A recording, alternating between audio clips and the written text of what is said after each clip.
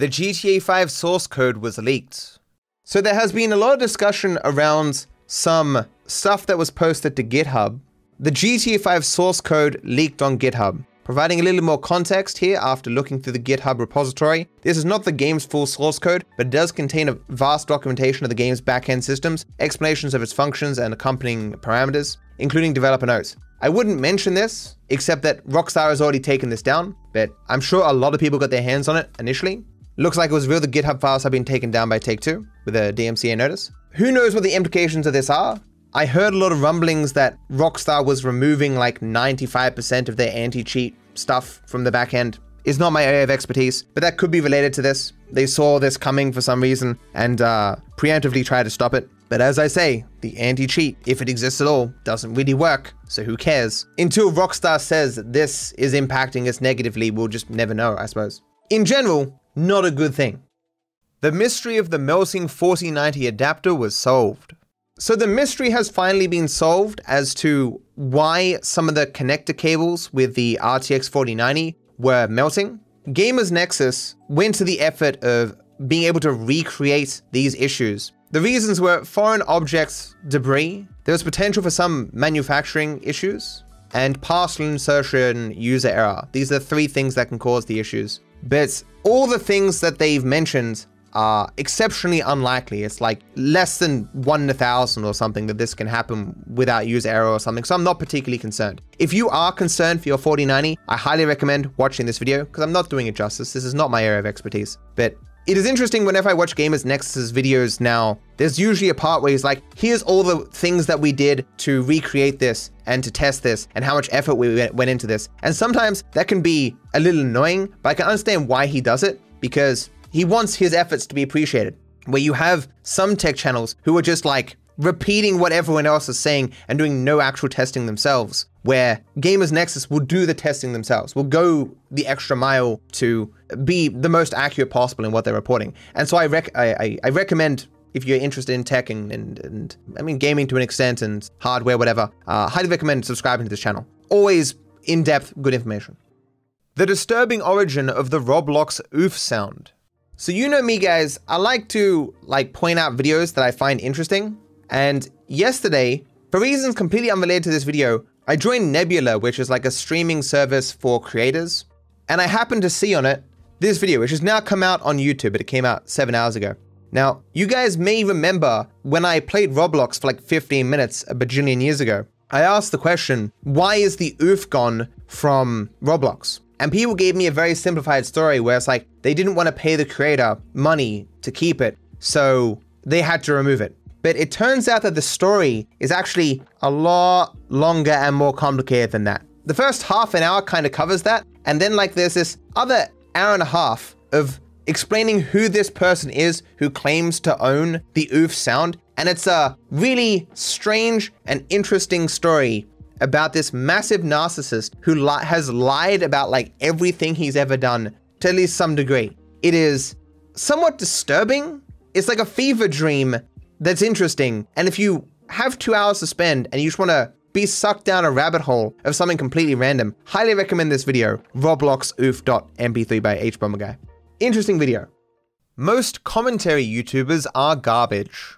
So there was a day where I was feeling a bit ill and I was preparing for my laser eye surgery. So I had a bit more free time. So I gave a really long response to a comment that a person left. Be warned, I am going to throw some shade at commentary YouTubers. This will be too long for most to bother to read anyway, but this is a response to a viewer question that some of you may find interesting. Viper Rambles is a series where I speak on my own life and current events directly relevant to it. I called the series Rambles to avoid people confusing my off-the-cuff musings with serious statements made by a well-researched expert. This is in contrast to a staggering amount of YouTube where people who are blissfully unaware they know nothing speak with absolute confidence about any topic under the sun, some of which they feel knowledgeable in despite having only learned they exist 15 seconds prior. A few moments of thought on something is sufficient to speak confidently to the masses. I limit the topics in my rambles, and this list has gotten more limited over time, partly due to the considerations in the following paragraphs. You may also notice that the amount of videos I have dedicated to individual topics over the years is incredibly few, perhaps a dozen. This is simply because I believe dedicated videos suggest authority and confidence, which I have for very few topics. The reason so many large YouTubers end up making videos of them sitting in a chair speaking on everything under the sun is because they seek to use their own recognizability to easily garner views in place of actual expertise. I believe too many have little respect for the influence they have over others, how their words can impact their lives, or how easy it is to misinform people due to the staggering complexity of the world. Many further seem to have deluded themselves into thinking that luckily gaining an audience for being funny personality on the internet somehow has granted them universal wisdom that can be applied to instantly bring forth the truth of any matter. In reality, even things viewed as simple by a layman usually have depth, nuance, and complexity to anyone willing to take the time to learn of it. Such time is not worth it for those more focused on hitting that special amount of videos they want to release each day and making sure the length is not too long or too short to maximize retention and revenue. As many of you get older and potentially become an expert in something, you will quickly realize these personalities are often full of shit and wrong in key ways. This insight will only be revealed to you because of your expertise, which so few people will share that there will never be enough of an outcry to inspire correction, even if the egotistical personality will bother giving it to save face. When this happens, you'll likely muse, wait, if I can recognize this person as wrong because I now have expertise, how often were they previously wrong, but I was unable to identify it because I was equally as ignorant as the masses? To a layman, a confident idiot and an expert can look exactly the same. This is a scary part of life for all of us and something that has no easy solution for anyone. Spending months becoming even passably knowledgeable in something is not the best way to garner an audience. The few creators you know who do this will always be tiny compared to everyone else successful on this platform. The social media market rewards those who speak confidently, quickly, and on as much as possible regardless of their accuracy. Multiple surface level, usually negative 10-minute videos will gain you a greater audience than eons of study and the wisdom to appropriately apply what you know.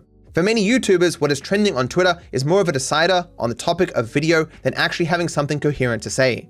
As my understanding of social media and business increases, I am continuously left with the inescapable conclusion that most things that lead to easily obtained success usually bump up against some form of ethical quandary. This has led to an ever-present battle between my business interests and my conscience. I am, however, growing weary of the constant burden such brings me, and I have begun to sincerely long for the day where my growing apathy is truly all-consuming, as much as I think that reflects badly upon me as a person. Moving forward, I do plan to reassess how I treat my commentary, perhaps attempting to find a more sensational name for my Rambles series, but it was in part the views explained above that led me to that delineation in the first place. P.S. I'm sorry, this wasn't 14 pages. So that is how I view commentary content on YouTube and why my Viper Rambles series exists as it does. At least that's part of the reason. Again, this isn't shitting on all commentary channels on YouTube. Like, there is a big difference between say, The Quartering releases 10 videos a day about shit he knows nothing about. That it's just him reading an article and then saying his thoughts that have nothing really backing them. And let's say CoffeeZilla, who his entire existence is the crypto, NFT, blockchain kind of space, and that's all he focuses on. As in, he's clearly doing his research, where others are like, oh, I learned about something on Twitter 15 minutes ago, let me read a few tweets and make a video. The quality of commentary you have on the internet is very wide indeed. I like to reference Tom Scott when I talk about these kind of things, where he made a video where he talked about he's done tons of research on topics and still at the end of the day gotten certain things wrong. But online, we usually end up gravitating towards people that we feel that we can trust. For example, I feel like I can trust Tom Scott. I don't trust him to always be right. I trust him to do due diligence. He will go to the place where the thing is, see it with his own eyes, talk to experts on the ground who spent their entire lives there and do research and then make a video. Not a lot of people are going to that kind of effort. And it is just unfortunate though that it is hard on topics where you know nothing to determine whether a person is talking shit or not. I mentioned CoffeeZilla before. He seems to me to be legit, but I don't know anything, at least not that much, about crypto, NFTs, the blockchain, all that stuff. And so to some degree, I just have to take his word for a lot of what he's saying. And there may come a day where maybe I know something he doesn't, and I see him saying some bullshit and my world will be shattered. I don't know. But this is just life. I just don't have a lot of respect for commentary channels that don't even attempt to limit themselves to things that they actually know about and just feel willing to speak on literally anything with absolute authority without a moments of hesitation. I respect channels that are focused on particular topics or do actually spend months researching things before making videos. This is why YouTubers don't answer you in comments. So I've kind of had an epiphany when it comes to arguing with people in comments and attempting to explain why they're wrong or my own particular beliefs or clarifying my thoughts and stuff. I've probably answered like 1,000 comments in great detail related to the reaction stuff, my positions on it over the last 9 months. That is 1,000 people. And the time spent doing that is many, many, many hours as a collective. It may not seem like a lot when I'm in the moment, spending 10, 15 minutes, but that really adds up. Why am I doing this? Changing one additional mind on a topic is fairly irrelevant, right? And if I just make another video, for example, even at the lowest reach that video will have, it will reach many, many thousands of people who don't agree with me. Answering comments about such things is really inefficient in terms of attempting to convince greater amounts of people to my viewpoint. And so I'm trying my best now to respond less to comments, even those that I find ridiculously stupid or things that I know I could explain in 15 seconds in a way that a person could understand. I still do like engaging with comments and stuff, but I would prefer to only respond to things that don't take that much time. Or either that or just passively read the comments, maybe press like on them as opposed to spending a lot of time on them. I don't think I'm very good at this because it's just like in real life, if a person walked up to you and said, "Hey man," and then spewed a bunch of dumb shit, it'd be very hard to not respond to that. It's the same way in comments, but I am trying more. Rockstar is hiring a specialist to stop modders. So if any of you have expertise related to defending, GT Online from hackers and stuff, feel free to apply to Rockstar because apparently they are looking for someone. The Rockstar security team is responsible for protecting our players, employees, and intellectual property, getting rid of malicious actors and insider threats. I would hope that it's simply that the person in this position left recently or something, or they want more people. It's hard to fathom that they just never had a person in this kind of role, but hopefully they find someone good and GT Online won't be a shitfest. It'd be hard to imagine that this is for the current GT Online and it's not for whatever they're going to be releasing next, but hopefully they find someone good. Did I hate the new God of War? My thoughts on the new God of War? Fun game. Don't know if I'm going to play more of it though. There are so many games that I haven't played that have released over the last couple of decades. Like, I don't think God of War is really high on that list of games that I really want to play. The only reason I played it day one is because it's a popular game and, I wanted to see what the fuss was about. It's a very beautiful looking game though. Good gameplay, good story. Yeah, I'll probably finish it one day. Is AMD now better than Intel? Since you now have an Intel CPU instead of AMD, do you notice any difference between your AMD and new Intel CPU? What made you switch to Intel? Has Intel finally caught up to AMD? Intel has caught up and surpassed AMD, at least currently right now. Or rather, they're fairly neck and neck to a degree. It's not like you're going to be unhappy having an AMD CPU, but the absolute top of the line in gaming at the very least is Intel. Who knows how long that will last? What advice I would give to my younger self?